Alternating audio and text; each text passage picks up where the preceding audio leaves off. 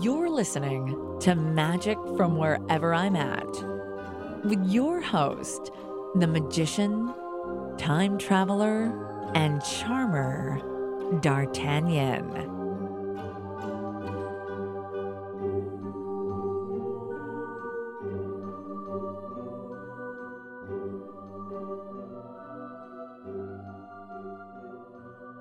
Come to me, children.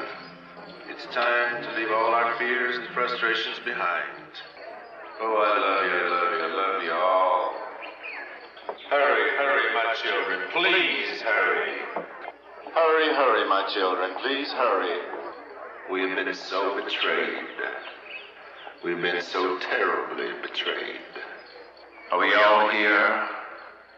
Welcome to another edition of the podcast. I am D'Artagnan, and today we drift back into the School of Wonder, Part 2, The Wisdom of Tommy Wonder, which I have gleaned over the years from his performances, his lecturing, and most importantly, his books of wonder. Now we're going to delve into something else that Tommy Wonder says. And I believe this is extracted from book 1 as well, where he talks about, well, we'll get into it and we'll see what he has to say here. And he says, I suspect a large number of magicians do magic as a form of therapy. They seem to have an inferiority complex of sorts, and they use magic as a compensating tool. After all, with magic, they can do things their spectators can't. This type of magician, I suspect, is particularly attracted to sucker tricks in which the audience thinks they see through the deception, only to have the magician spring his glorious trap. Ha ha ha! Gotcha!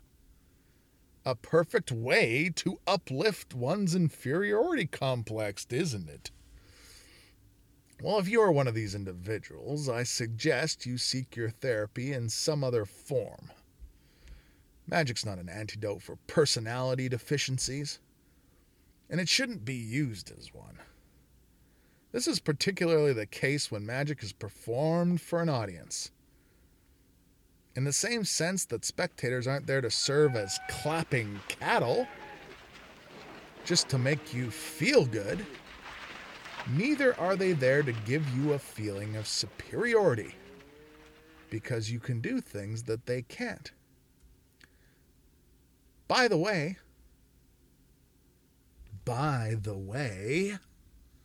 spectators don't care in the least that you can do certain things that they cannot. This sort of power game, demanding respect because you have certain capabilities, it might have worked 50 years ago, but today, few people accept such posturing. Respect for authority, for status, largely disappeared in the 60s. Today, one gains far more regard through an ability to impart something meaningful. Let me rewind that. Today, one gains far more regard through an ability to impart something meaningful to someone else than through a demonstration of abilities others don't possess. Most people don't care if you can demonstrate special skills. In fact, and the professor said this before too, you're showing how skillful you are, and people are not interested in how skillful you are. They don't care. They get a little jealous, as a matter of fact. They don't want you to be a good-looking man to be skillful. They may even resent the idea if that is all you display to them. Why, after all, should they care about you and your performance if all it amounts to is an exhibition of skill or cleverness?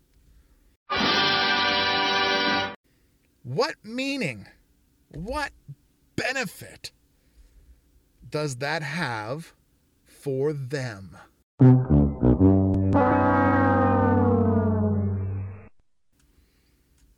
Further, should such a demonstration of superiority raise even a mild dislike, the audience will, of course, secretly enjoy it when something goes wrong. In extreme cases, with an audience that is less than polite.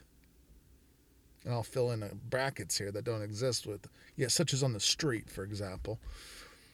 The spectators may even laugh out loud at the performer.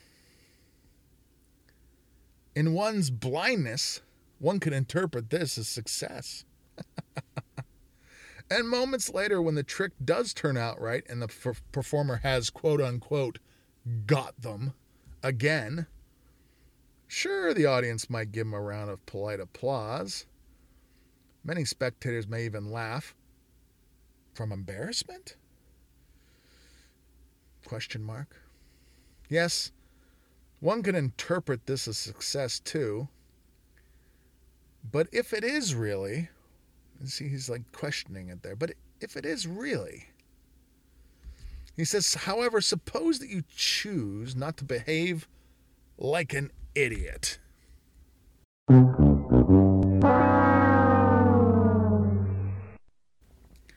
That you have something more to... I hope you've enjoyed this teaser of Magic from Wherever I'm At.